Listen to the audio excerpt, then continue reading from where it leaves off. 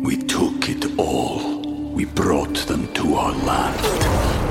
An endless night, ember hot and icy cold. The rage of the earth. We made this curse. Carved it in the blood on our backs. We did not see. We could not, but she did. And in the end... What will I become? Senua's Saga. Hellblade 2. Play it now with Game Pass. I'm Dave Baker. And I'm Spandrew Spice. Welcome to Deep Cuts, the podcast where we pick a topic and walk you through the ins, the outs, and the nitty-gritty so you can appear like an interesting and idiosyncratic person at your next forced social function. Today's topic is... Vivian Maier, the photographer who became a millionaire after her death. Vivian Maier was a nanny, near recluse, and pseudo-hoarder that lived in the Chicago area for close to 40 years. She also was a hobbyist photographer for much of that time. When she passed, it was in total anonymity. However, fate intervened, and through the quality of her photos, made her famous.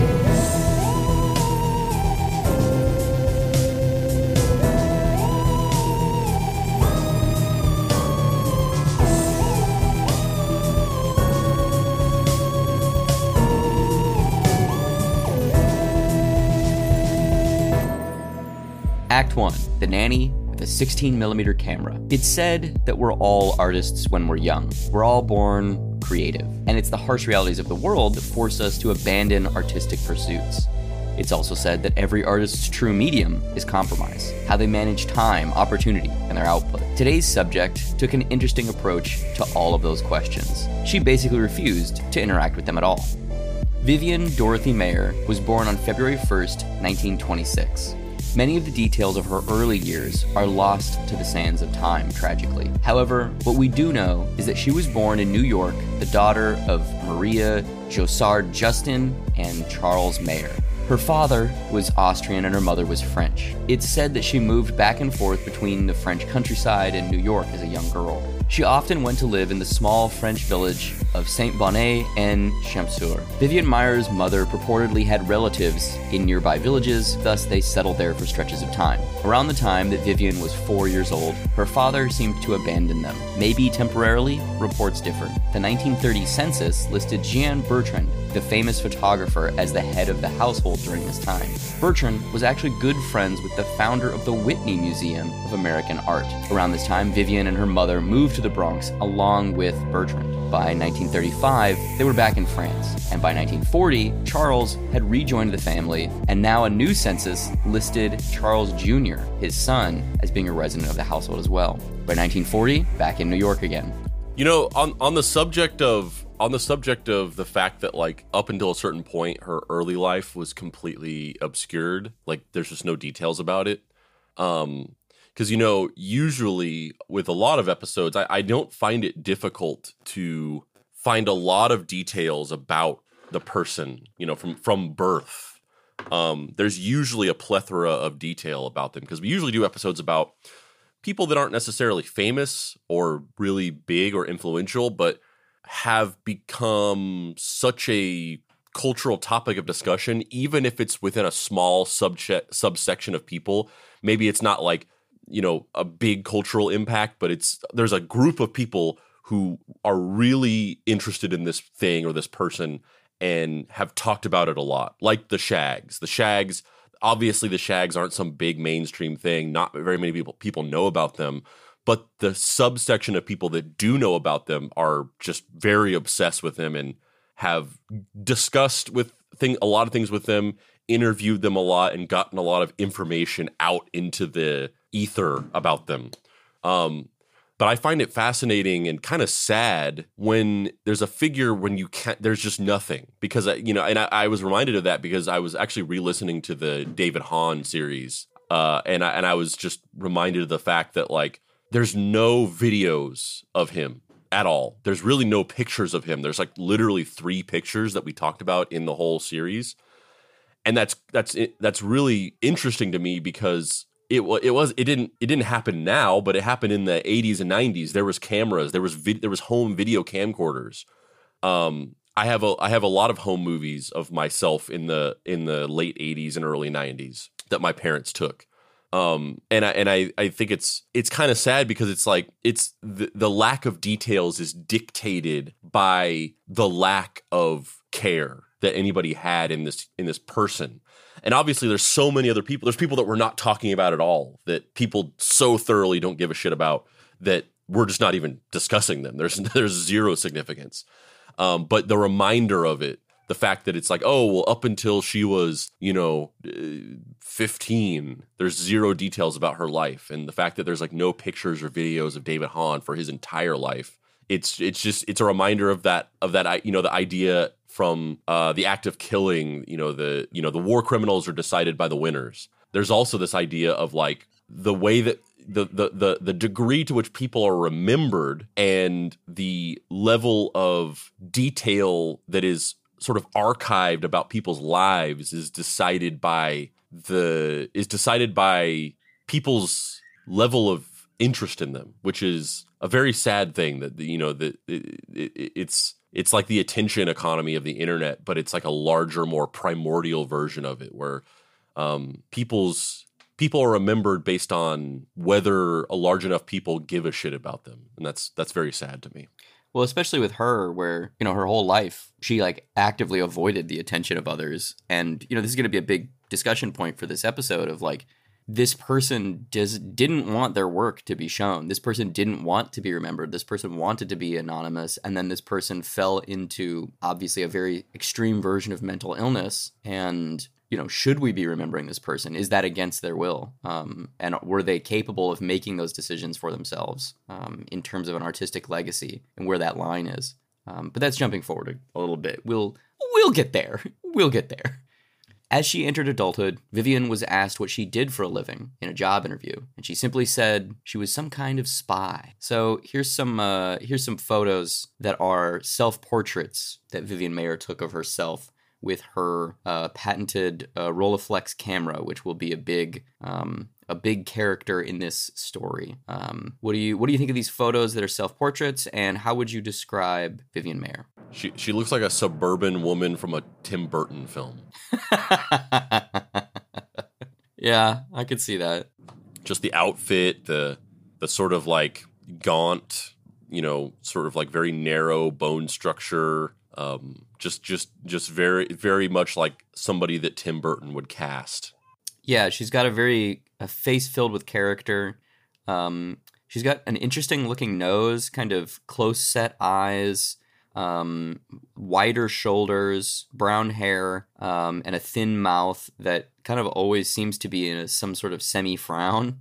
It's not resting bitch face. It's more resting the world is hard. It's resting French face. It's resting the world is hard face, really, is what it is. But these photos are all black and white. There's a heavy play of shadow in them. She's obviously got a very good eye. There's lots of dynamic angles and this kind of specific mid-torso camera placement that is going to yield interesting results as she gets into street photography, where because she's holding a Rolleiflex camera, which is a 16mm camera that shot on film, that you hold like at your chest level, and then the viewfinder is on the top of the camera. So you kind of like look down. So you're not holding the camera up to your face and shooting people kind of at head level. You're holding it on your chest and you're kind of like shooting up at people's faces, or, kind of at a slightly lower angle. So all of the figures that she ends up photographing just look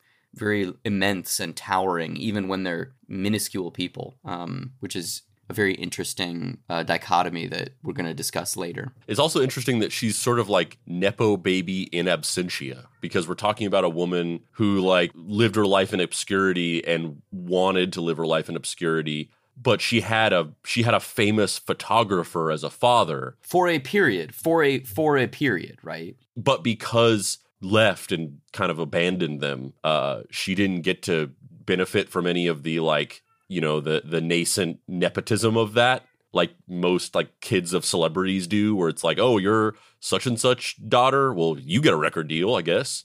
But apparently she must have soaked up some kind of skill set of the eye for photography that he had by osmosis, just by being being around him for some amount of time. He exposed her to cameras, handed her a camera, whatever, taught her how to use it. She caught the bug, and then it stayed with her for the rest of her life, obviously. If you're gonna be a nepo baby, that's how you get it. That's how you do it. You get all the benefits of the skill, learning the apprenticeship of living with a parent from a field or some kind of skill set, but you don't get roasted on TikTok. Yeah, the TikTok of the 1950s. Yeah. The radio TikTok. Yeah. Do you have anything else to say about these self-portraits? What do you think of the photography? Yeah, I mean it's inherently attractive. That's what I want. That's what I describe it as. You look at these photographs, and to me it just looks like these look like self-portraits of a famous photographer, a legendary famous photographer. That's what they immediately jump out to me as. Later in life, family friends would say that Vivian was truly an outsider and that she constantly had problems with her own family. Where those frictions came from have never been fully nailed down. What is known for sure is that she worked in a sweatshop at the age of 25 after moving back to New York from France again. Then, in 1956, she moved to Chicago's North Shore. She would spend approximately 40 years there as a nanny and caregiver. For the initial 17 years of that time, Vivian Maier worked with two families, the Gensburgs and the Raymonds, from 1956 to 72 and from 1967 to 73, respectively. Lane Gensburg would later say of Maier that she was like Mary Poppins, and that she would take them on day trips to different areas of the city, attempting to expose them to life outside of their affluent neighborhoods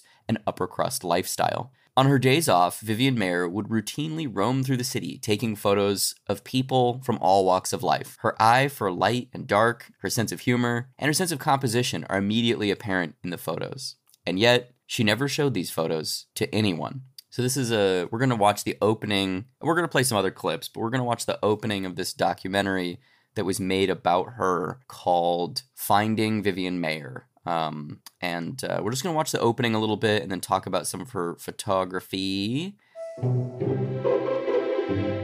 Paradoxical. Bold. Yeah. Mysterious. Eccentric. Eccentric. Private. She was a very, very private woman. I never had any idea she took pictures. She would take photographs, many, many photographs. She would never have let this happen. Is there anything that you wish you would have done differently then? Sure, I wish I would have found those negatives instead of you.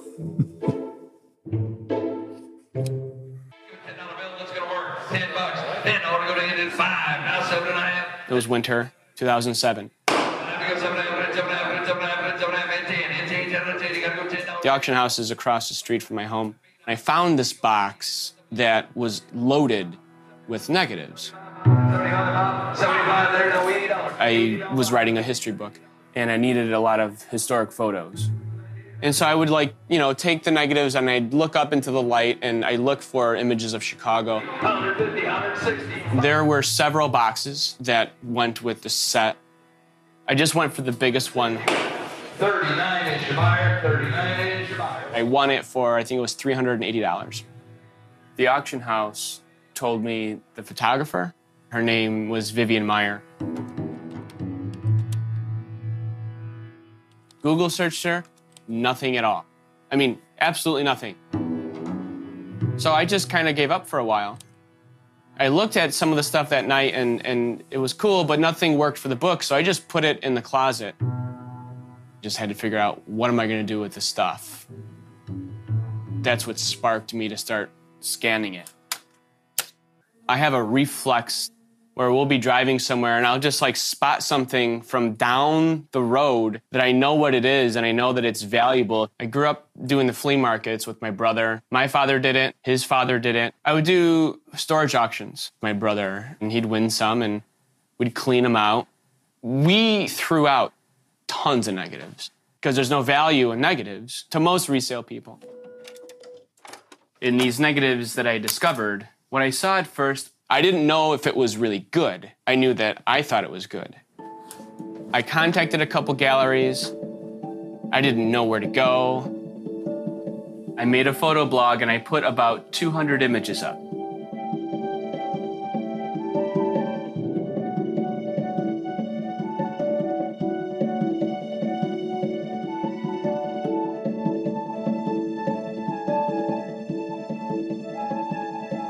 I preface this by saying that if I bought something at a garage sale or a flea market for like $10 and it was worth $1 million, I would not on principle say no to that. I just have to say that.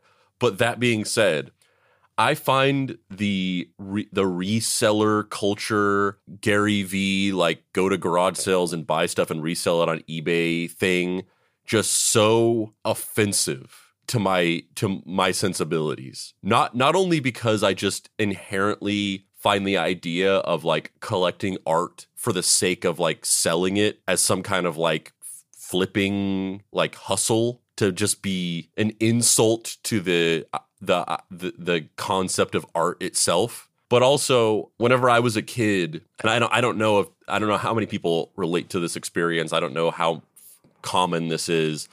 But when I was a kid, a huge part of my childhood was going to flea markets and garage sales with my grandparents, and then, you know, also my parents, you know, or both. And it was all about just the pure joy of the discovery of like stuff that other people didn't want anymore, that was like to you this treasure, and like finding these really interesting, cool things. Largely just like vintage stuff where it was like, you know, you go to a garage sale and you find some cool, like, I'm just thinking of like all the things that I ever found. Like I remember one time we went to a place and I found an old like Tweety Bird snow cone maker from the 80s. Or one time we bought one of those Felix the Cat clocks. Or I would just go and find old like Nintendo games and things like that. And it was just it was just a joyful experience to go out and like the idea of discovery of like treasures from the past. I have such fond memories of doing that when I was a kid. And the idea of doing that for the sake of like, and then you can flip it for $50 on eBay is just like, it's just offensive to me. In every way. I'm so offended by the idea of like the resellers. I agree, but that's also kind of not what this guy did. He like fell ass backwards into this. I mean, what he's describing as a kid of being a reseller, yeah, that's different than. Yeah, well, it seems to me like it's almost like the opposite, where he was doing that and then he fell upon this and he actually became fascinated in the story behind it and then didn't want to resell it. But just the culture of it's just offensive to me in every imaginable way. Yeah, well, this is so much of a deeper conversation. We will get to all of this. Yeah, you can't see this, but it's just showing a slideshow of the Vivian Myers photos that he found. And yeah, I mean, this is kind of lost on the audience, and there's no way to really convey this, so it's almost not worth discussing.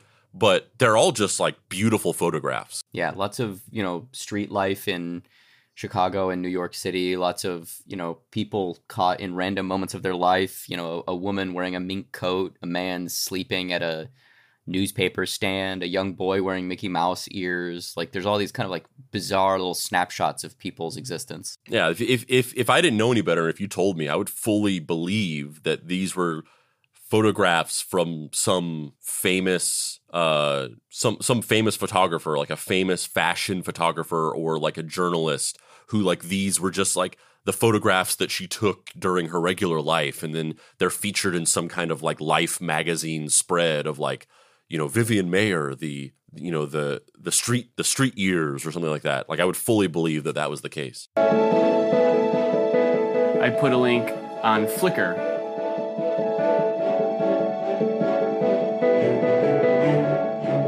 That post, it just went insane.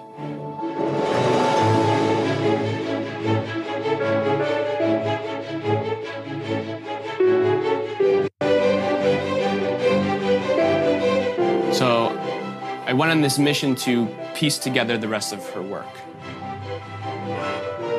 And then I found the other people who bought boxes, and I bought their boxes. And then I had all these negatives, like insane amounts of negatives. You always want to know who is behind the work. I just knew her name was Vivian Maier. Is she a journalist? Professional photographer? Let me just Google her name again to see if there's anything up. I found an obituary that was placed just a few days before that search.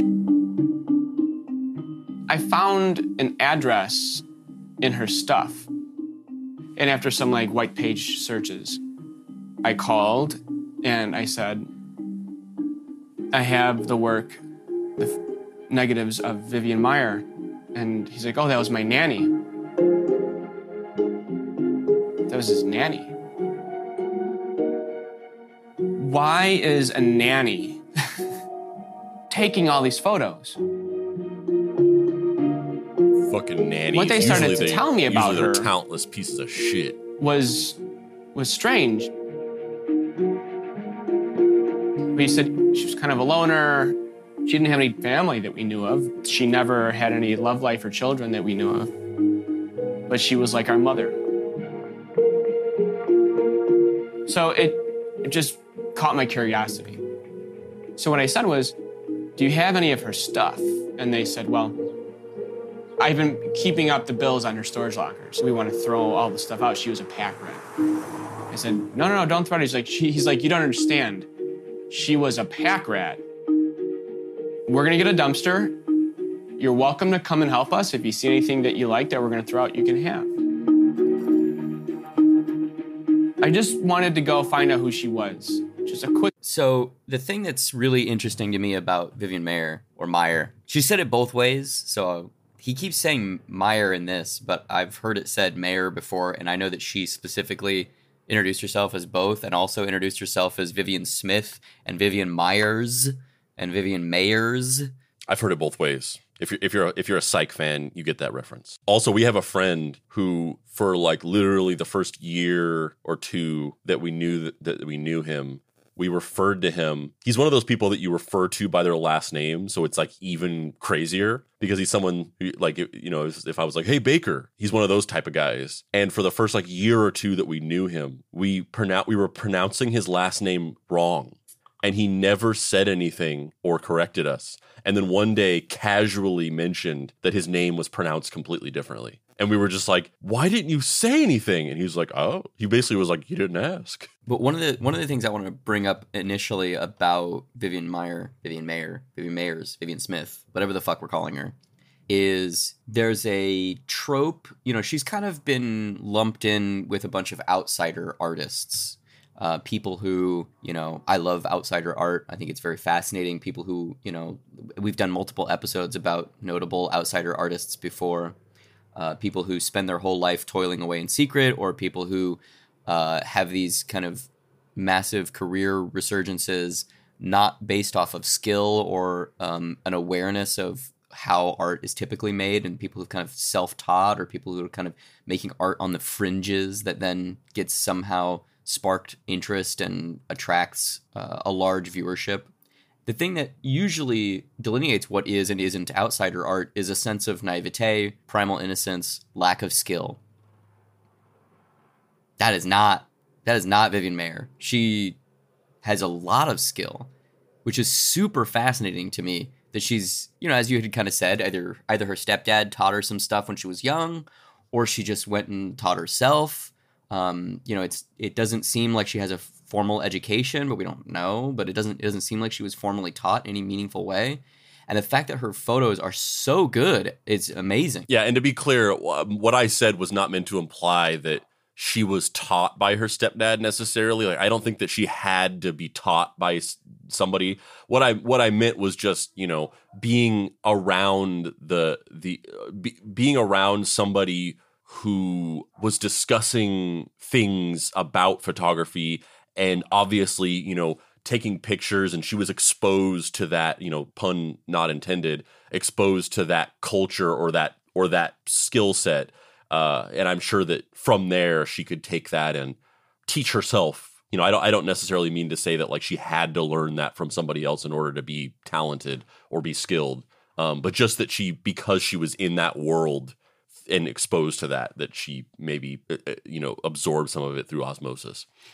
Yeah, I mean, I think that's understandable or a logical leap to make. I think it's also, she seems like somebody who's very interested in, maybe out of a self-serving need, but, interested in lower class people, interested in the struggle of existence. And she gets these portraits of people where they're just like, there's just pain on their faces. And they're beautiful photos. And it's kind of haunting. There's a very mercurial, ghost-like energy to a lot of her photos, which is really interesting also because she's somebody who obviously has a deep well of emotion and spent her life caring for children, and yet also has no real earthly connections to people, has no family that she speaks to, is very secretive, does all of this photo stuff in secret. There's a bunch of stories that the people in the documentary tell about how she's always locking the door to her room. No one ever saw her room. It's just fascinating. It's a very odd dichotomy. Yeah, because the life's blood of photography, especially vernacular photography, is recognition of humanity, and that's what the skill set is built around. I mean, there's technical skill set. There's a technical aspect to photography. There is a quantifiable science to photography that goes into being a good photographer or a great photographer or taking good photos. But the heart of it is the recognition of humanity. And what makes a good photographer is somebody who recognizes those moments and knows when to capture them. Like that's like the intangible X factor of a great photograph. It's like, oh, what's the difference between this supposedly great photo and then me just taking out my phone and snapping a picture? I know the rule of thirds, and I know how to expose it properly, and I know what the f-stop needs to be for certain lighting and all these things. What other thing is there that makes this such a better photo? And that's what it is. It's somebody who has the sensitivity to recognize extremely human moments and know how to capture them in a way that is conveyed to somebody looking at a picture of something, And she clearly has that profound sense of sensitivity from these photos. I was going to say just briefly, just to dovetail off what you're saying, the profound sense of awareness that you're talking about, the technical knowledge usually is antithetically related to someone who's very secretive. Usually outsider artists are painters or craftspeople of some kind, or artists that drawing or writing, where the whole point is that it's something you can teach yourself, right? And can you teach yourself photography? Of course, yes, absolutely. But usually when you have a very high skill level, you've studied, you've shared knowledge, this is, in the days before YouTube. Now, can you be a great photographer without ever having a formal class or going and experiencing things with other people? 100%. You don't even leave your house to acquire that knowledge. But it's very apparent that she has either an innate skill or somebody that showed her some stuff, or she was just very brilliant in the way that she approached the creative process, because she obviously is very skilled and very good at it. The interesting thing about what you said about the idea that people conflate her with outsider artists, but that's not necessarily what she is this was discussed in the Shags episode, and I think a little bit in the Henry Darger episode, but I specifically remember a detailed discussion about it in the Shags episode, about this idea that, the classification of outsider artist can be wielded as a cudgel of elitism and this idea of looking down your nose at somebody because they are in some way their work or their art, their work is fascinating in a sort of like rudimentary, primitive way, and people sort of like they center around this idea of like, oh my God, look how naive this person is, and in their naivete, they've accidentally created something that's very interesting or very unique or very fascinating. And I think that the idea that because she was unknown and because her full-time job for 40 years was nanny, that means that she's an outsider artist is a very capitalist way of looking at it. because the idea that she wasn't pursuing a career as a photographer, the idea that she wasn't notable and known inherently means that she was an outsider artist, completely discounts the idea that somebody who isn't famous, isn't notable, and isn't pursuing a career could be skilled at something and could be as skilled as somebody who was notable and famous and recognizable and pursuing a career, you know? Yeah, completely. I think you're spot on the money. The final thing I'll say before we take a little act break is that I think there's an interesting delta specifically between the fact that she was a nanny and she was exposing children to the idea of photography and how reclusive and anti everybody else she seemed to be. I think that's fascinating that, you know, part of that I think is a gender role thing where, you know, if she was a man, I don't think she would have spent 40 years as a nanny. Especially during that time, that was more of an acceptable thing for an unskilled, in air quotes, unskilled woman to do, right? And I think there's, you know, judging from the people from the documentary that she was involved in their life, I think for some of those people, she was a very positive force, and for some of those people, a tangibly negative force. And I think that's also interesting that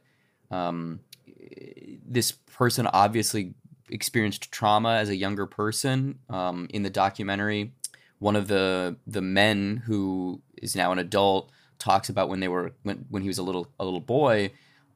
She told him and his sister to be aware of men because they only want one thing. And then I believe the way he phrased it is, you'll sit on their lap and then you'll feel something poking you. And she I think she was, you know, and they even say in the thing, like, it's very apparent in the way that she interacted with people and specifically interacted with men that as a child, something very bad happened to her and it permanently warped her. And it plays out in multiple ways over the interesting thing about this documentary is that John Maloof interviews, 15 or 20 people that knew her at various points in her life. And it's so interesting to hear the older people talk about how kind and giving and, interesting she was, and how, she took them on these weird road trips into the inner city where they would walk around and she would take photos and they would, experience life outside of their rich suburbs. And then, the middle era people are like, yeah, she was kind of weird and, secretive and, she was okay, but she walked funny. Everybody talks about how she kind of stomped and she swung her right arm really violently when she walked. And then the later period people from the 80s and 90s, the last people that she was involved with, she was abusive to one of the children. She shoved food down the young girl's throat and would choke her until she swallowed it. And she did this for weeks and months, and she would just abuse this poor child. And then she also got fixated on newspapers, and she would cut out newspaper clippings, which is also something Henry Darger did. But she would cut out newspaper clippings and store them in her room. And one day she came home to the family that was employing her, because she lived in a apartment above or attic above their house. And they were using newspaper clippings as, lining on the floor because they were painting. And she started freaking out and screaming because she thought that they were her newspapers that she had been saving. And that ultimately ended up severing that relationship because it was such a weird, violent outburst over newspapers. And so you can just slowly see this trauma eating away at this poor woman. And not even that I know that there is something you could do with help, but she obviously wasn't seeking help and didn't have nobody in her life knew that this was happening because they're only getting these small incremental snapshots. It's very sad to see that trauma and mental illness just eat someone away. And that's not to excuse the abuse that she caused, but it's an informing factor. And it's just, I don't think you spend every day off for 40 years alone walking the streets taking photos of strangers because you're a well-centered, happy-go-lucky person with a loving family at home, right? And then I don't think you keep all of those rolls of film either, you know, like thousands of rolls of film, you know, tens of thousands of photos for 50 years or 60 years and never develop them, you know, like. Yeah. And it's emblematic of the cycle of violence and trauma that comes from an increasingly hyper individualistic society that completely downplays, de-emphasizes, you know, the individual struggles of people as kind of like, that's your problem. You need to deal with that. Maybe shut up about it. Don't make a big deal about it. People suffer in silence for their entire lives. That results in them propagating and recapitulating that violence. Doesn't excuse it. Doesn't mean like, oh, it's okay that they did that because of X, Y, and Z reasoning. But it's just emblematic of the cycle of violence that a hyper individualistic society generates. Whenever everybody is supposed to take care of their own shit, we can't do that. We're not built to take care of our own shit. And when we have to, we internalize things and then we do things to other people. And it just creates a culture of violence, basically.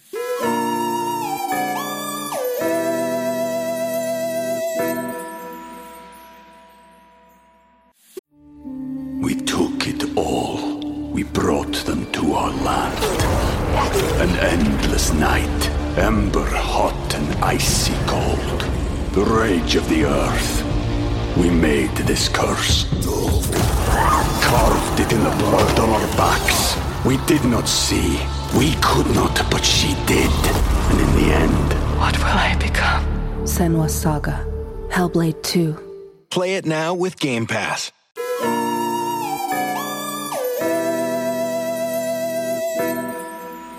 Act 2. A guy named John.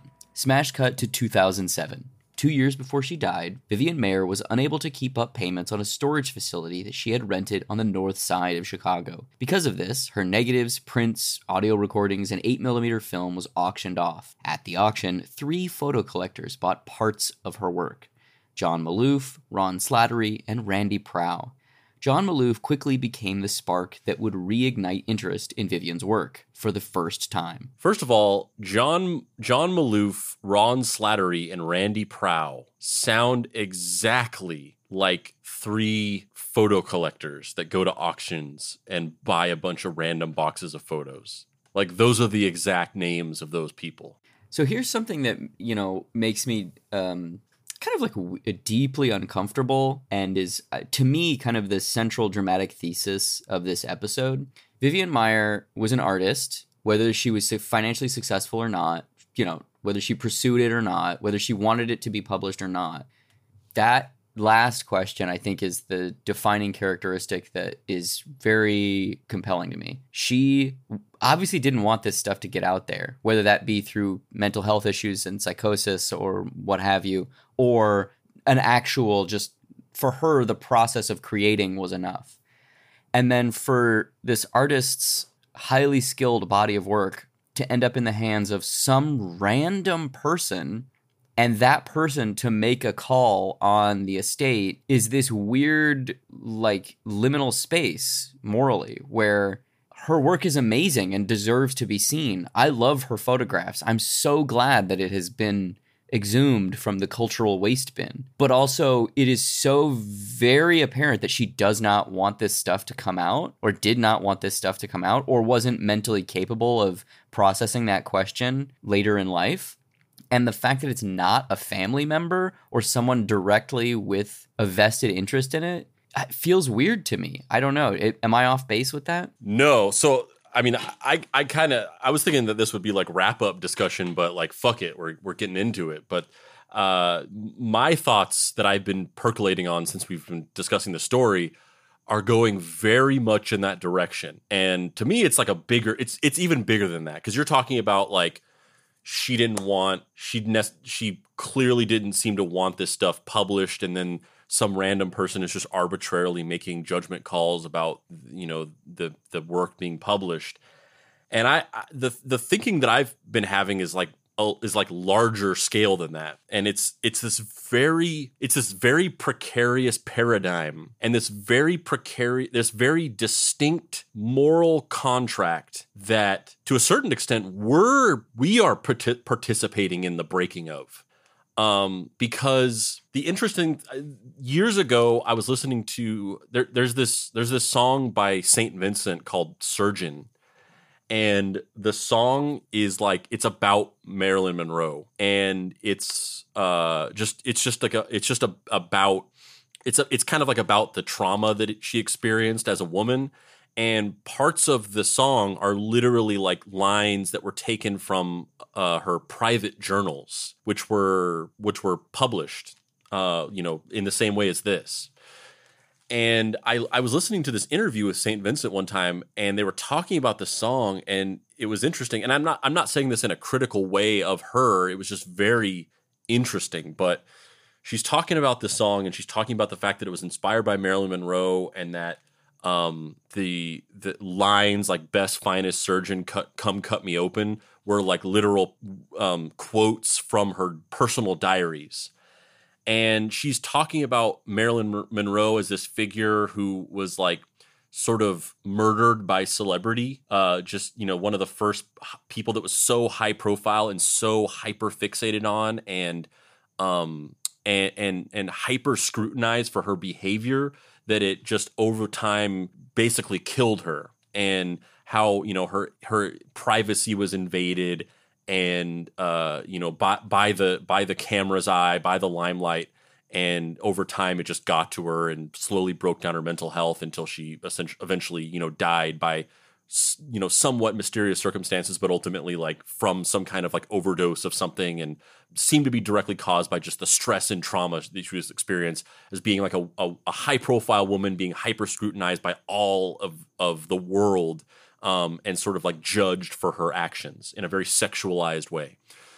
And in the interview, the interviewer was like, well, it's interesting because like, aren't you contributing to that by using the lines from her diary in your song? Wouldn't the ultimate expression of solidarity with her just be to not engage with that material at all?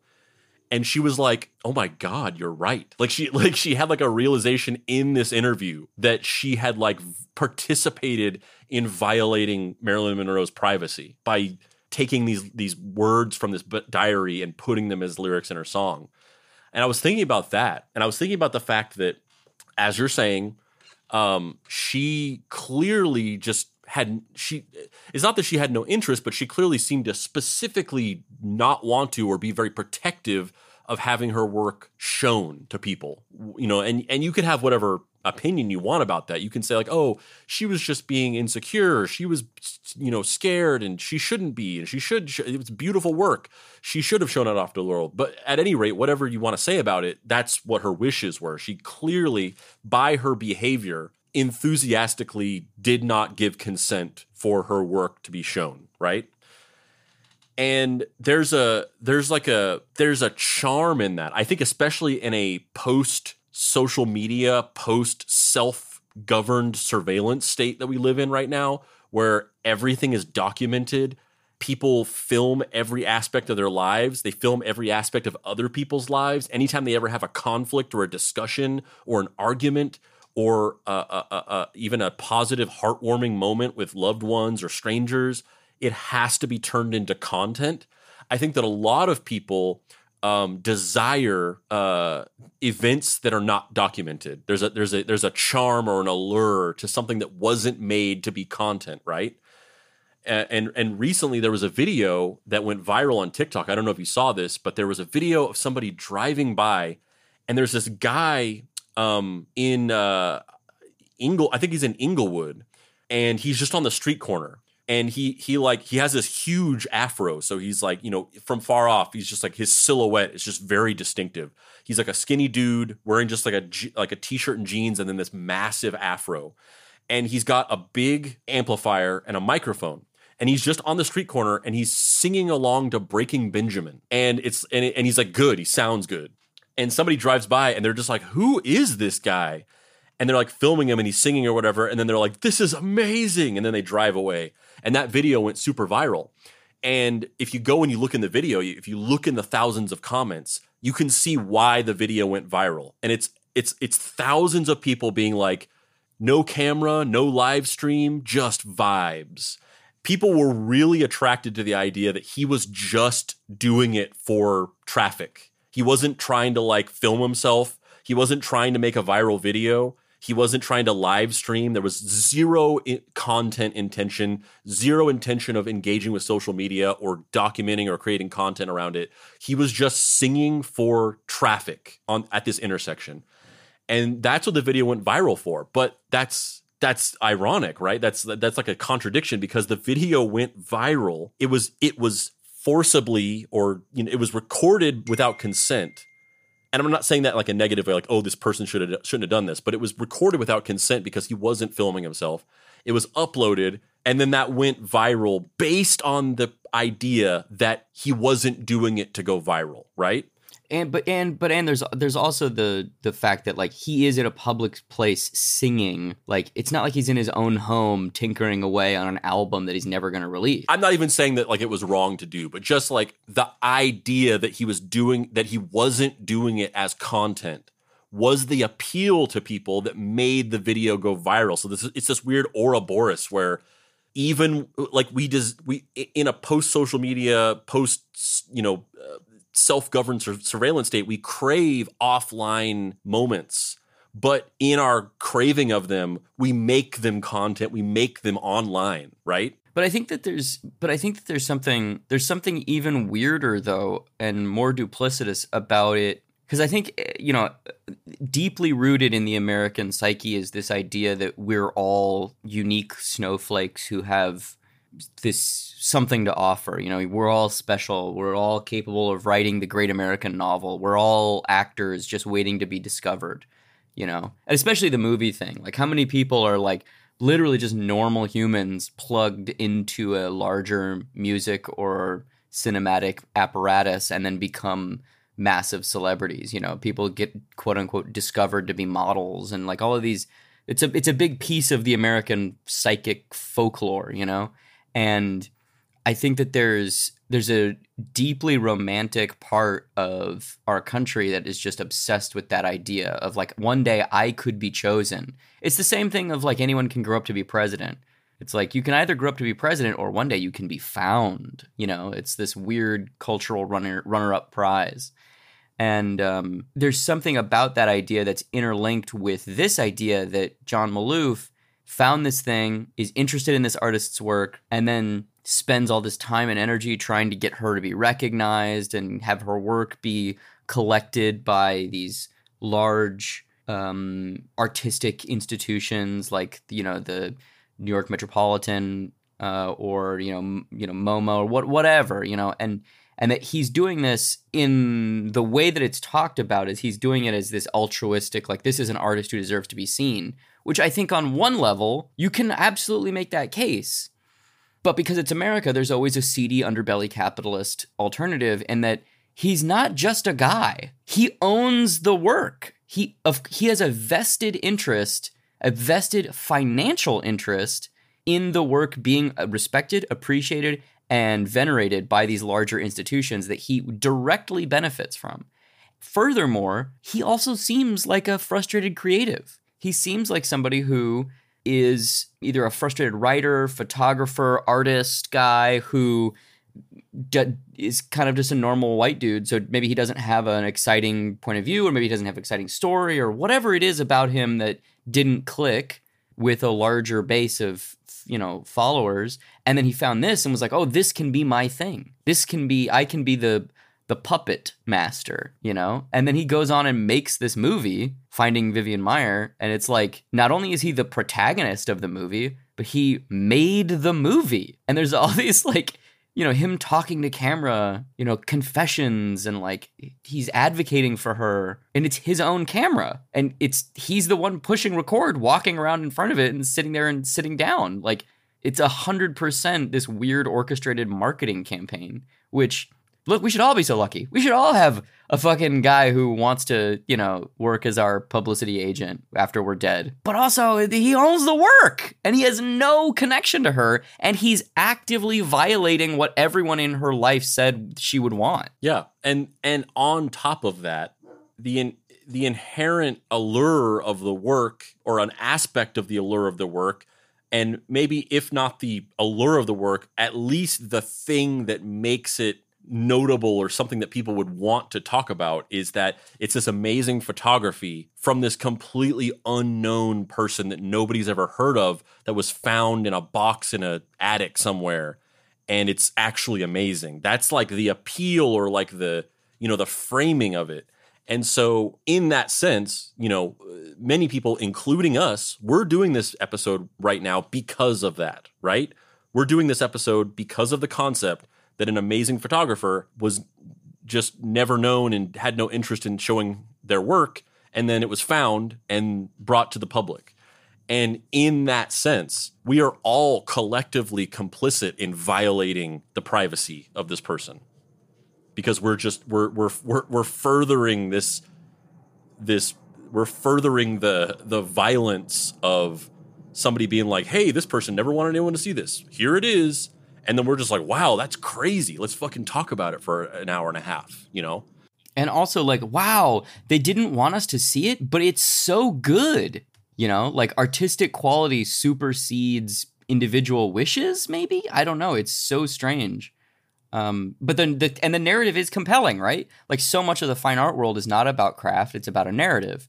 And for better or for worse, John Maloof he's really the artist that we're talking about here today, not Vivian Maier. I mean, we are talking about Vivian Maier, but Vivian Maier is the artwork and John Maloof is the artist. He's the one constructing the narrative. He's the one building this apparatus that is going to profit off of these photos. It's the same as, Kuntz hiring somebody to design his sculptures and fabricate his sculptures, right? Like John Maloof is the performance artist. Vivian Maier is the end product that is being marketed and sold to us, which is super bleak because she's mentally ill and also didn't want this, and also an extremely talented artist.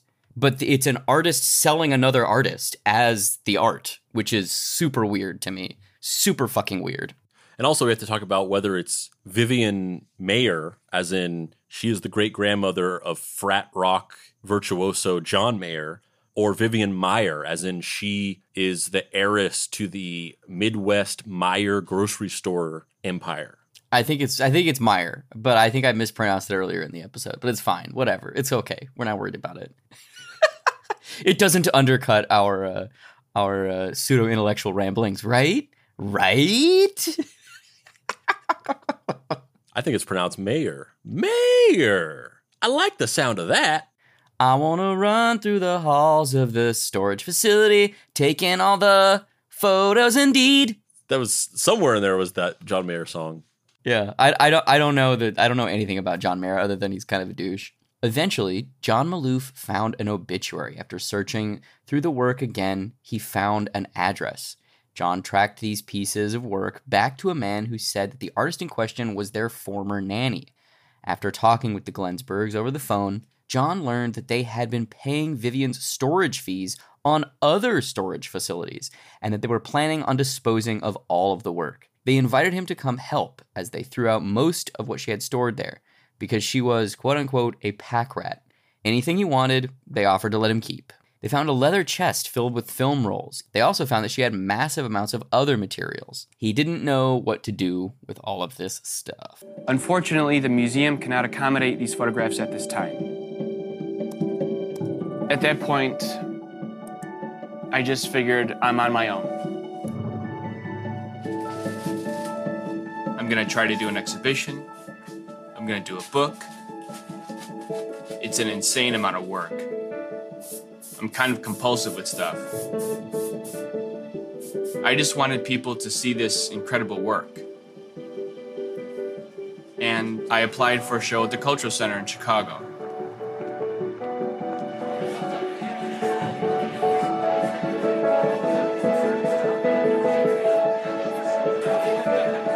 They said this was the biggest turnout for any artist they had ever had. And then the story just took off.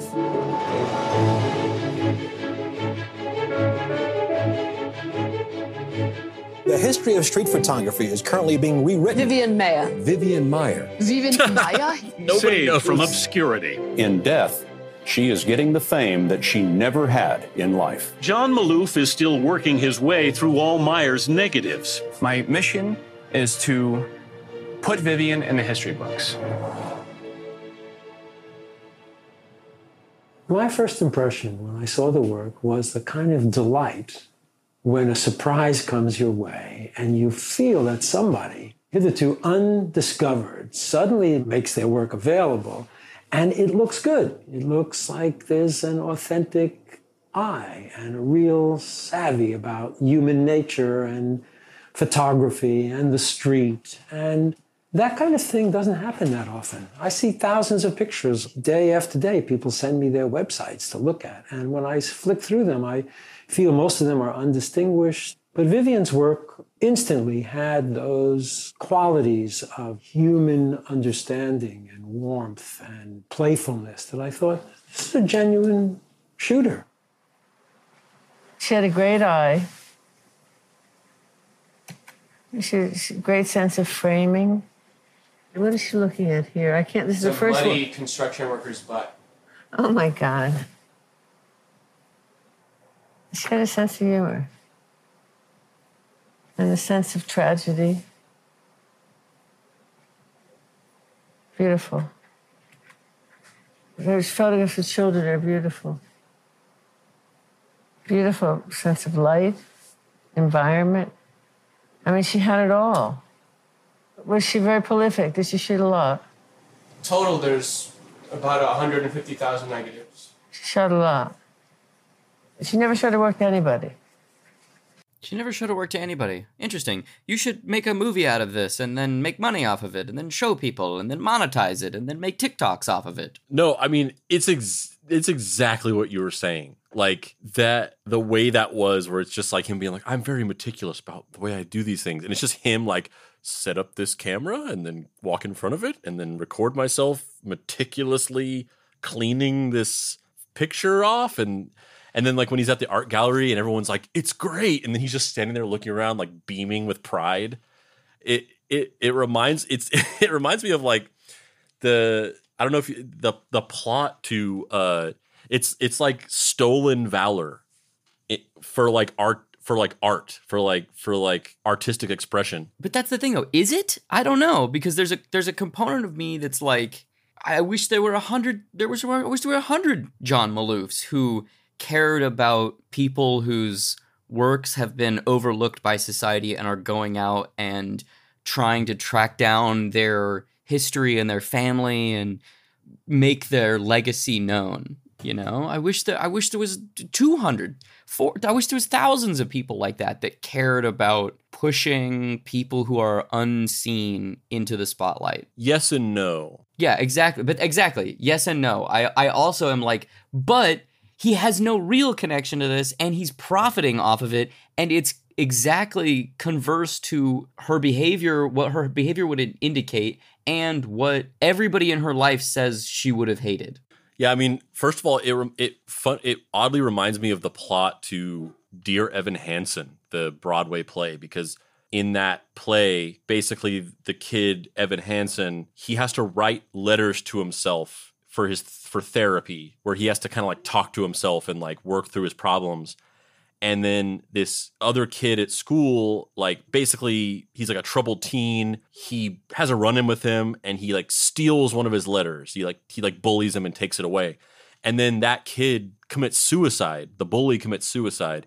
And people find the letter and they think that it's like a letter from Evan Hansen to him and that they were friends. So then his family like basically starts talking to him and they're like, well, you know, we want to talk to you about your relationship with him because we didn't know he had friends. And then he ends up kind of like lying and pretending like he was friends with the guy. And ultimately he starts this foundation about that's like meant to like, it's like a No Child Left Behind type thing where it's meant to spotlight people dealing with like depression because they are overlooked and nobody cares about them. And he builds this whole viral moment, and everybody thinks of him as a hero because he creates this thing where he's like, we have to make sure that nobody ever, wants to kill themselves again because nobody cares. And he builds this whole thing around himself, and it's all about him, and he's weaponizing it to create validation for himself under the guise that he's doing this selfless, altruistic thing for somebody else. But in reality, he's just trying to soak up the attention. And it reminds me of that. There's an added component that's kind of this weird, like, what is the nature of art? Is the nature of art for the artist to express themselves? And if it is viewed, then that doesn't matter. And as long as the artist is satisfied with just the act of creation, that's all. Or is it like a bear shits in the wood thing where it's not art unless it's put out in public and people see it and you're aware of it and it creates a conversation and blah, blah, blah, blah, blah, blah. And I'm not saying I fall on one side or the other of this, but you can tell that he's using that as the smokescreen to say, yeah, but come on, these photos are really good. And they are. They're really good.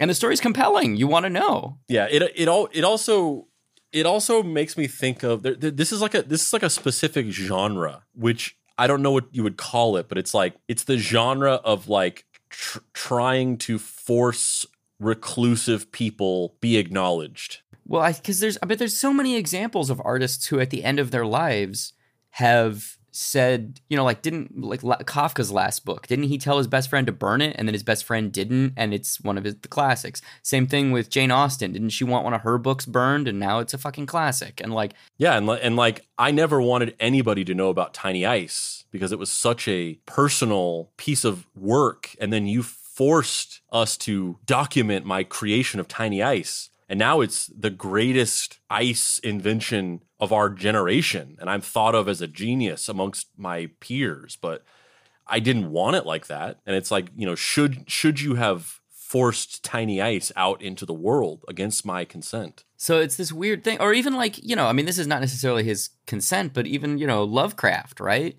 He wasn't famous in his day, but his agent took up the standard bearer and beat the drum and convinced people that the work was worth looking at, and it had this huge global impact. And that guy had a financial vested interest because he controlled the rights to all the books and the short stories. So like, where is the line? There's definitely a gray area, and I don't know where that line is, but there's a difference between just not publishing something and enthusiastically making it clear that you do not want something shown to people. But that's the thing, she never said that, right? She never explicitly stated that. It's just she was never given really an opportunity to have anything shown to anyone, and everything about her life would indicate that she wouldn't have wanted it. But she literally never was even given an opportunity. Yeah, but I'm taking the fact that she like died with these photos like locked in a box somewhere as that enthusiastic expression of not wanting them to be shown to anybody. And I could be wrong. Maybe she didn't care and it was just she just didn't happen to show them. But it feels like that. And the thing that I'm talking about is like there's just the amount of the documentary that we watched so far. It also reminds me of that documentary Dear Mr. Watterson, which I'm not a huge fan of for that exact same reason, which is I'm a huge Calvin and Hobbes fan, and I'm sure you are as well. Oh well, never mind. I'm a huge Calvin and Hobbes fan. The first thing I bought with my paycheck from a real job where I actually had disposable income was the complete Calvin and Hobbes. That was the first thing I bought with my first paycheck. When I was in Ohio 2 weeks ago, there's a bunch of Bill Watterson artwork and Calvin and Hobbes pages at the Billy Ireland Comics Museum. And you best believe I had my nose glued to them shits. I was like, let me see that Hobbes. Let me see the Hobbes. Give me the Hobbes. I want the Hobbes. It's really interesting, too, because they even have his original pitch pages before it was picked up by the syndicate. So they had like the original pitch pages where Calvin's hair is like over his eyes. Like the whole thing is he has like Beatles hair that like covers his eyes. And yeah, I loved it. I was just like, look at those brush lines. Look at those brush lines. But famously, Bill Watterson just kind of disappeared off the map and kind of doesn't want people bothering him. And the central conceit of that whole documentary is like, I'm a lifelong Calvin and Hobbes fan. I love Bill Watterson. I just want him to talk to me, and I want to have a connection with him. And then the whole movie is him just trying to do that. And then he doesn't, because Bill Watterson does not want to be contacted. He doesn't want to be in a documentary.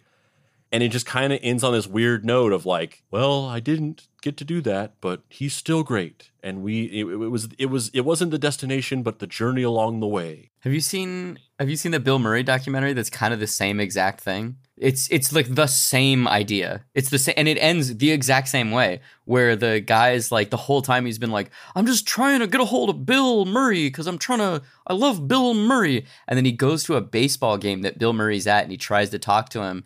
And Bill Murray just kind of like, either he walks by him or he doesn't notice that he's there or whatever. Like they don't connect, and he doesn't get a chance to interview him. And he's like, well, I'd realized at the end of the day that fucking not talking to Bill Murray was the most Bill Murray thing to do, because Bill Murray is just a force of nature and he's just doing his own thing. Bill Murray. Yeah, or he just wants you to leave him alone, and like, what the fuck are you doing? And I haven't seen that, but also the other thing is that podcast series where the guy is trying to get in contact with Richard Simmons, where like he at a time was like friends with him, and then Richard Simmons famously just kind of like became a recluse. He doesn't talk to anybody. He doesn't like come out of his house. He doesn't give interviews anymore. And that one felt even more insidious to me, because it's framed like a true crime, like serial style podcast, where it's like, is there something going on? Is he being held captive by his maid? Is there some kind of elder abuse thing happening where they're not letting him go out? And you spend the whole podcast series thinking that it's building to something, because it's framed like that, of like, I'm uncovering the truth of the fact that Richard Simmons, my friend, is secretly being abused by his maid. And then at the end, it's just like, no, he just doesn't want to talk to anybody. I guess I'm just going to leave him alone. I guess I'll respect his wishes and not monetize my somewhat tangential relationship with him for a podcast. Never mind. And they're all in that same vein of just like I said, it's like trying to force reclusive people to be seen. You know what the good version of this is, though? Have you ever seen, I think it's just called Salinger, or maybe Searching for Salinger. Have you seen that documentary? No, I think I've heard the title. But I mean, it's, you know what it is. It's this exact same type of movie, except we're going to go find J.D. Salinger. We're going to talk about his personal life, because he really doesn't want his personal life talked about. We're going to talk about the fact that he's had multiple relationships with younger women, like far too young for him. And, now he's living out in the middle of nowhere and nobody knows where he is. Oh, wait, we found him in Vermont. We're going to go see if we can oh my God, there he is, walking out of a grocery store. Wow. That's the documentary. But I will say that the Salinger version of it is more interesting, only because Salinger is a more fucked up person and done wrong to people, seemingly done wrong to people.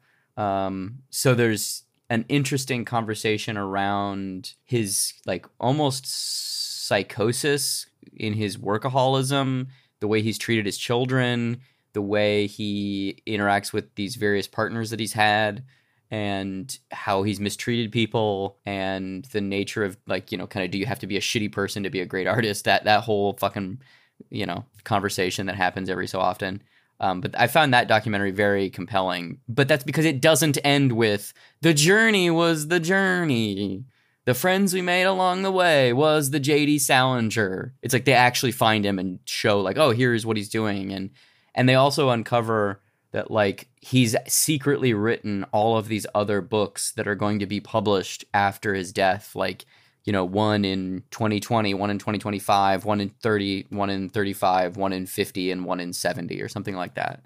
I'm making those dates up. That's probably not the real dates, but you know what I mean? Like it's orchestrated, and like that's a big revelation at the end of the documentary, which is like, if you're going to do the recluse thing and profit off of someone's weird private thing, it needs to feel like you deserve to talk about them, not just, oh, they're like a nice person who just wants to eat DiGiorno pizzas by themselves. That's an important distinction, because, and I'm exaggerating here, but if you like murder somebody and then you're just like, I want to drop off the map and never, don't stop doing interviews, like you kind of can't do that. Like if somebody's going to come and try to find you and be like, hey, why'd you murder that guy? Like you kind of you lose your agency to anonymity, and then there's that crossover point where it starts to you cross the line to like a level of inappropriateness when there's just a person who's never done anything to anybody other than create amazing work, but they just want to be left alone now, and it's like what is their responsibility to the public once they've created that work and then they decide that they want to be left alone? A lot of people would say, it's what you sign up for whenever you become a celebrity. Like that's the stock answer. Anytime anyone's ever like, Jesus Christ, like leave these paparazzi, leave these people alone. You're just like harassing Ben Affleck and his children coming out of church or whatever. It's like, well, it's what they signed up for, being a celebrity or whatever. And there's like to a certain extent that's true, but like that's just a thought terminating argument for we just get to treat these people however we want because they owe us something. There's also gradations or stratas in this conversation, right? Because there's a difference between being a public facing performance based individual and a novelist or like a fucking tambourine player or, you know what I mean? Like it's just objectively, there's some of these things that are just not as forward facing. So like if somebody is more private, like, yeah, of course. Yeah. Okay. The triangle player in Hootie and the Blowfish doesn't deserve to have their life blown up. I camp outside of the house of the triangle player from Hootie and the Blowfish every night in hopes to catch a glimpse of him. Yeah, that's true. You are the only hardcore fan of Sven Bjorgen, the triangle player in Hootie and the Blowfish. Yeah. Sven Bjorgen. One snap of Sven Bjorgensen, and I can send my kids to college. I mean, I've even tried to convert you. I've tried to convert you to their new, because Sven quit the band in 99, and so for the past 20 years, Hootie and the Blowfish has had a new triangle player, Marcus Aurelius. Nah, I'm not into the Aurelius years.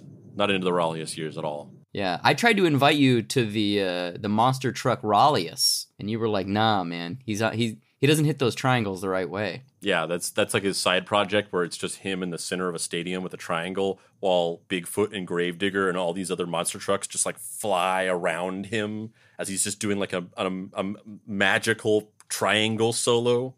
Too flashy for me. Sven Jorgensen was all about subtlety. It was about the craft, So in the documentary, I just want to talk about some of the kind of the highlights of the stuff that happens and kind of discuss more about what we've kind of been already talking about. But one of the things that he does is John Maloof tracks Vivian Maier's last remaining family members down. He goes to the little French village where she summered in multiple times. He finds her, like a distant cousin who's like, like an 85-year-old man who met her when he was like a child. And they put on a show in this French village, and a bunch of people that were in the village as younger people come, and they're all like, oh, wow, look at the photos. This is me when I was 19. Look at me. And then put on a little hat and go, wow, look, it's the same hat in the video or in the photo. And there's just all this weird stuff at the end of the documentary where the other thing I would say about this Finding Vivian Maier documentary, which is the main source that everyone's drawing all their information from, and the thing that really dictates a lot of the narrative for her art career and John Maloof's puppetry of it, is that it kind of is too long, and it is very precious, and it just like drags in certain components, and it kind of like keeps backtracking, like instead of being chronological or asymmetrical and like jumping around and giving you little bite-sized increments that leading towards a central conclusion, it kind of like asks a question and then answers that question, then asks another question and then answers that one, and like then 3/4 of the way through the movie drops this bombshell that she was abusive to at least one, if not multiple, but at least one on the record child, where she was force feeding the child by choking the child, and like it seems like that was part of her trauma response, that as she aged, her mental illness was taking over more and more, and because of whatever happened to her as a child, it manifested as this thing where she was quite cruel to this young person. But then the movie and John Maloof don't really interact with it in any way. And I'm curious what your opinion would be, or what your opinion is, of like when somebody like this is exhumed culturally, how do we reckon with those questions of like, this person was mentally ill, but they also inflicted harm, but also their narrative of that they were a recluse and didn't want their work to be seen is so interesting that it propels the interest in the work and uncovers these deeper questions. Like, to me, if we just didn't talk about fucking Woody Allen or Roman Polanski again, I'd be like, fucking sick, dog. Fucking chill. But does that impact somebody like this? I don't know. What do you think? I think the reason probably why the documentary is so stilted and not very well constructed is because it reminds me of actually the Dear Mr. Watterson documentary, because I felt the exact same way about that one, which is like, this is a documentary made by somebody who doesn't know how to make documentaries. It's just like some guy who's just like, I'm going to film a bunch of stuff and then edit it together. That's what a documentary is, right? There's no concept of like narrative through line or crafting scenes to be cinematic, because documentaries are inherently cinematic. They're not just like literal documentations of events in chronological order. They are narrative films.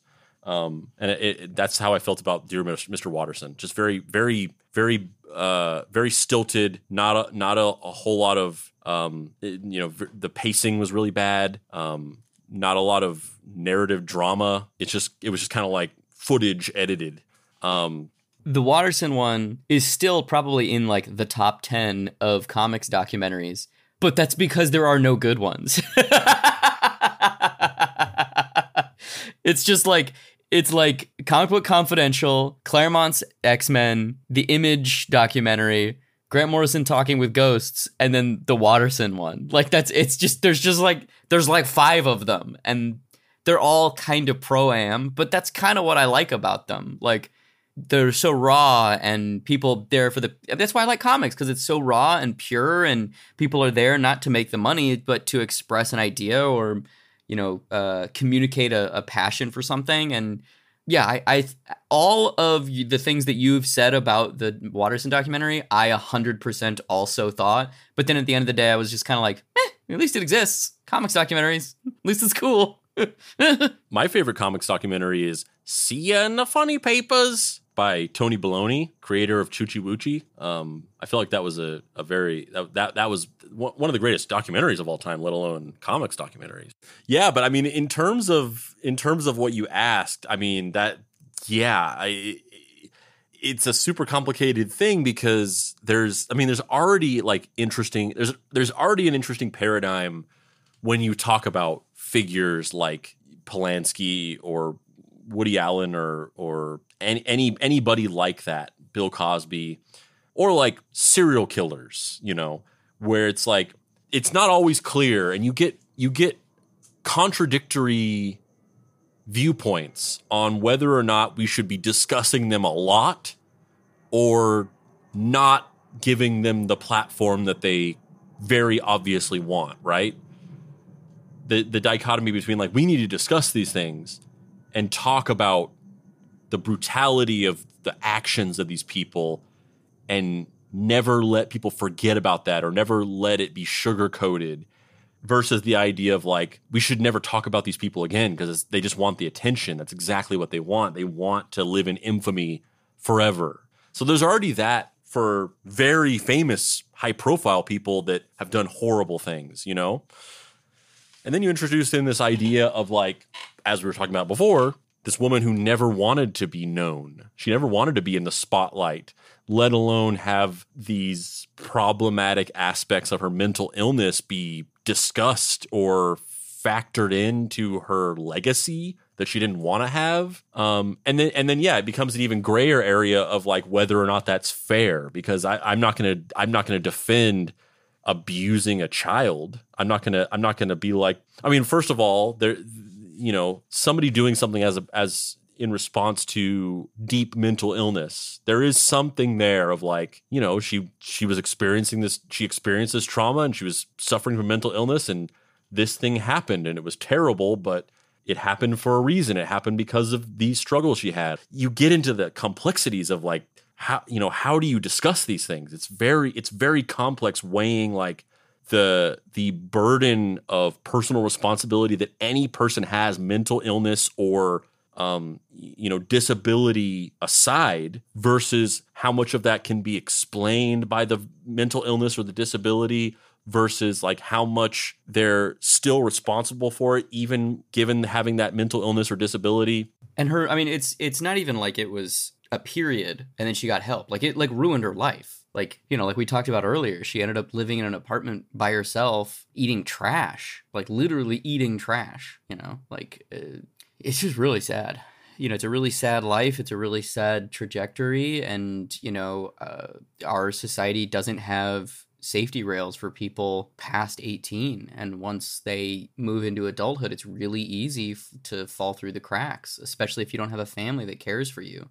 Or a connection to a family at all, seemingly. I think she had one living relative who was an aunt who willed everything that she owned when she died to a best friend because she didn't want Vivian or the other two people that were alive to have any sort of remuneration. It's crazy. Who knows what the situation is there, but yeah, but whether or not it's fair to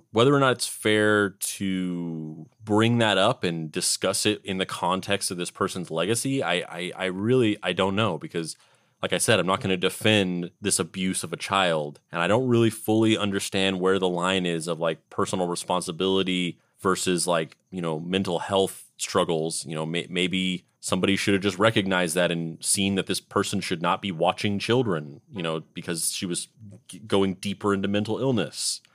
At a certain point, people around this person should recognize that and be like, actually, you know what? I think maybe her nannying days are over. Like, and nobody recognized that. And they just, continued leaving her with kids. Yeah, totally. And I think there's an interesting dichotomy there, too, of like being a very giving, positive person, if not a stern taskmaster for some children, and then also being a very shy, reclusive, individual and not wanting to interact with adults and being very secretive. And yeah, I don't know. And also being somewhat of a voyeur, going through your life, living behind a camera as a way of detaching yourself from everything and creating a permission structure for you to be a passive participant in any event. Like there's a part where one of the kids got really hurt as a little kid and like was like in the street, like waiting for an ambulance. And Vivian Maier was just there taking photos of everything. Like she wasn't comforting the kid. She wasn't talking to him, just literally documenting stuff. Full on Nightcrawler shit.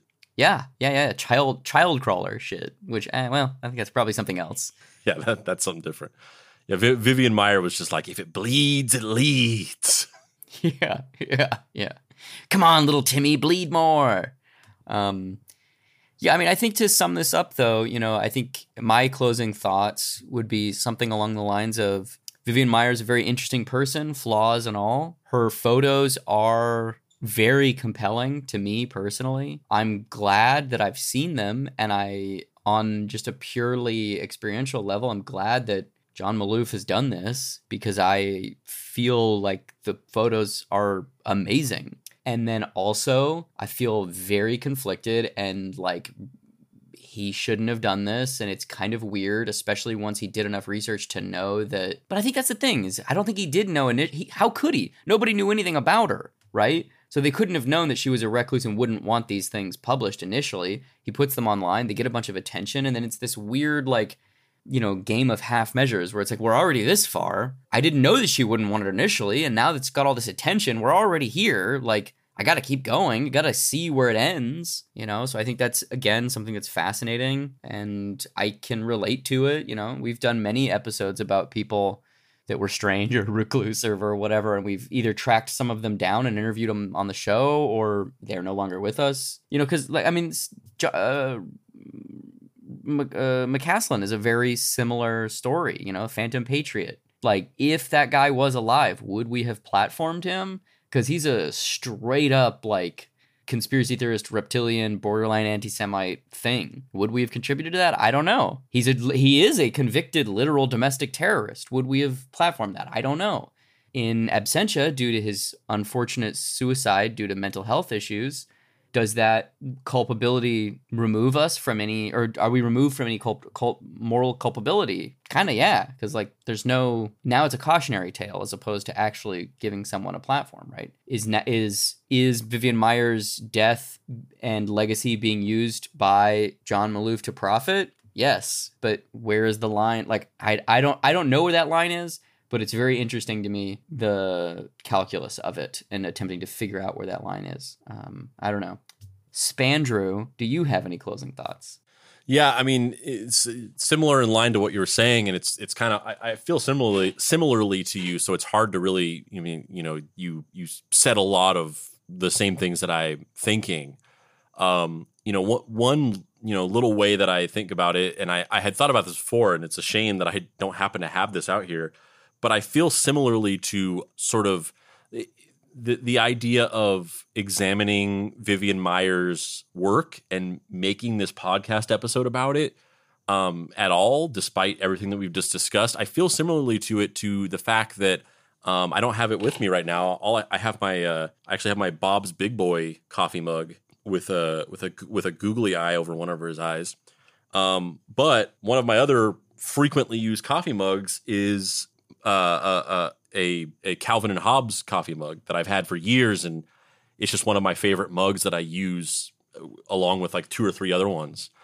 And the distinct thing about that, if you are in any way knowledgeable of Calvin and Hobbes and Bill Watterson, is that you know, just knowing that, you know that I have purchased pirated knockoff merchandise, because famously, no merchandise has ever been produced of Calvin and Hobbes. Everything that has ever been produced of Calvin and Hobbes that's merchandise is bootleg.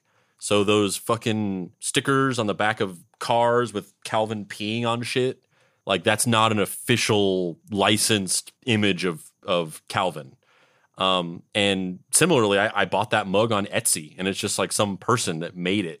And it's technically just very directly against the wishes of Bill Watterson to make merchandise of Calvin and Hobbes.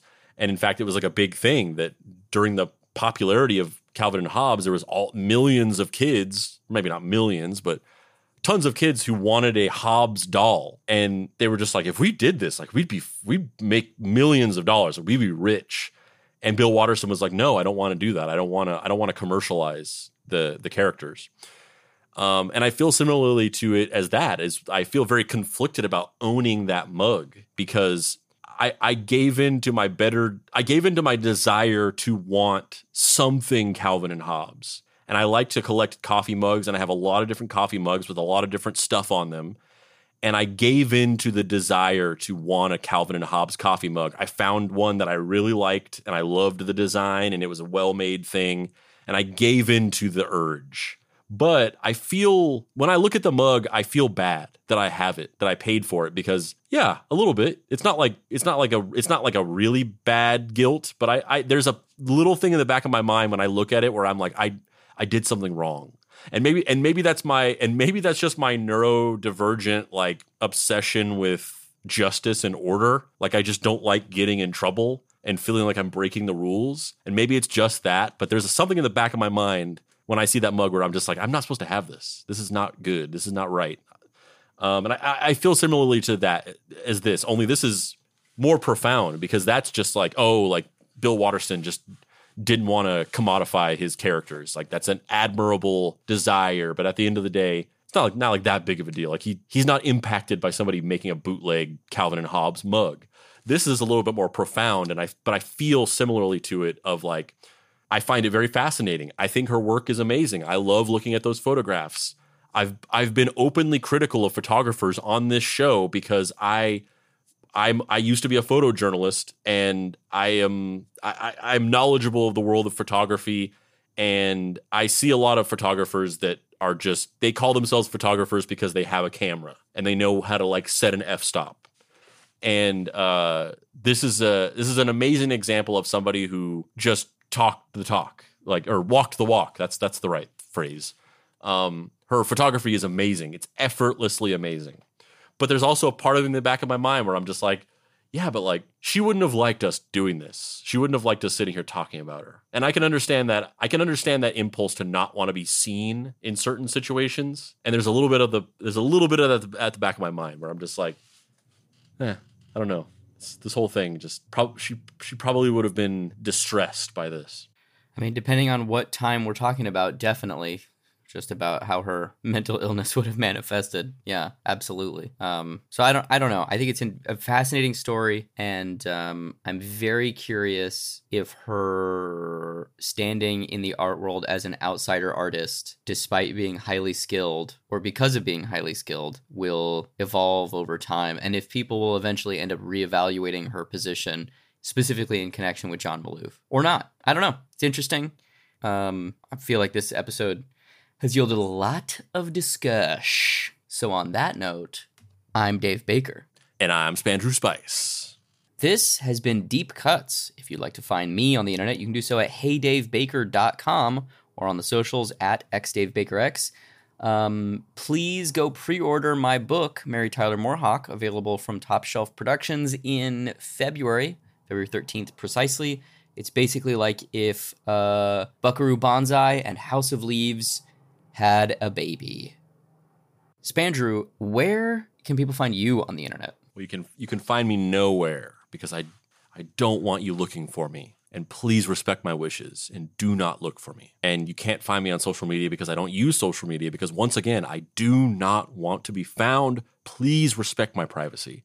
But if you want to pay your respect to the dear beloved Papa Pricey, you can go to his website, dapricewrites.com, and you can pick up his comic, Deadbolt AI Private Eye. You can follow us on social media by going to Facebook and searching Deep Cuts Podcast. You can join our Facebook group called the Deep Cuts Podcast Facebook group, where we talk about the show, make memes, and other stuff. You can join our Discord server by going to bit.ly.com/deepcutsdiscord, where we talk about the show, make memes, play games, and other cool stuff. We have a nice little community there. And you can follow us on Instagram at Deep Cuts Pod. You can follow us on TikTok at Mystery Treehouse. You can follow me on TikTok at Deadboy Detective. You can go to our website, deepcutspod.com. You can click on the shop. You can get hats, t-shirts, bags, fanny packs with cool Deep Cuts graphics on them. And you can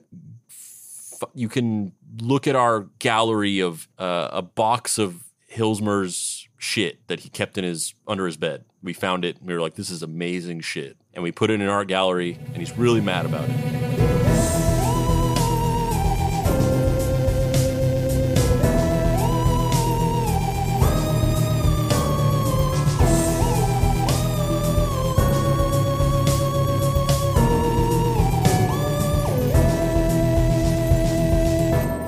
Deep Cuts is a production by Boy Genius Media. If you'd like to find this show and others like it, please visit boygeniusmedia.com or deepcutspod.com. If you want to join in on post-episode discussions, please join the Deep Cuts Podcast Facebook group. Finally, subscribe to our YouTube channel for additional video content.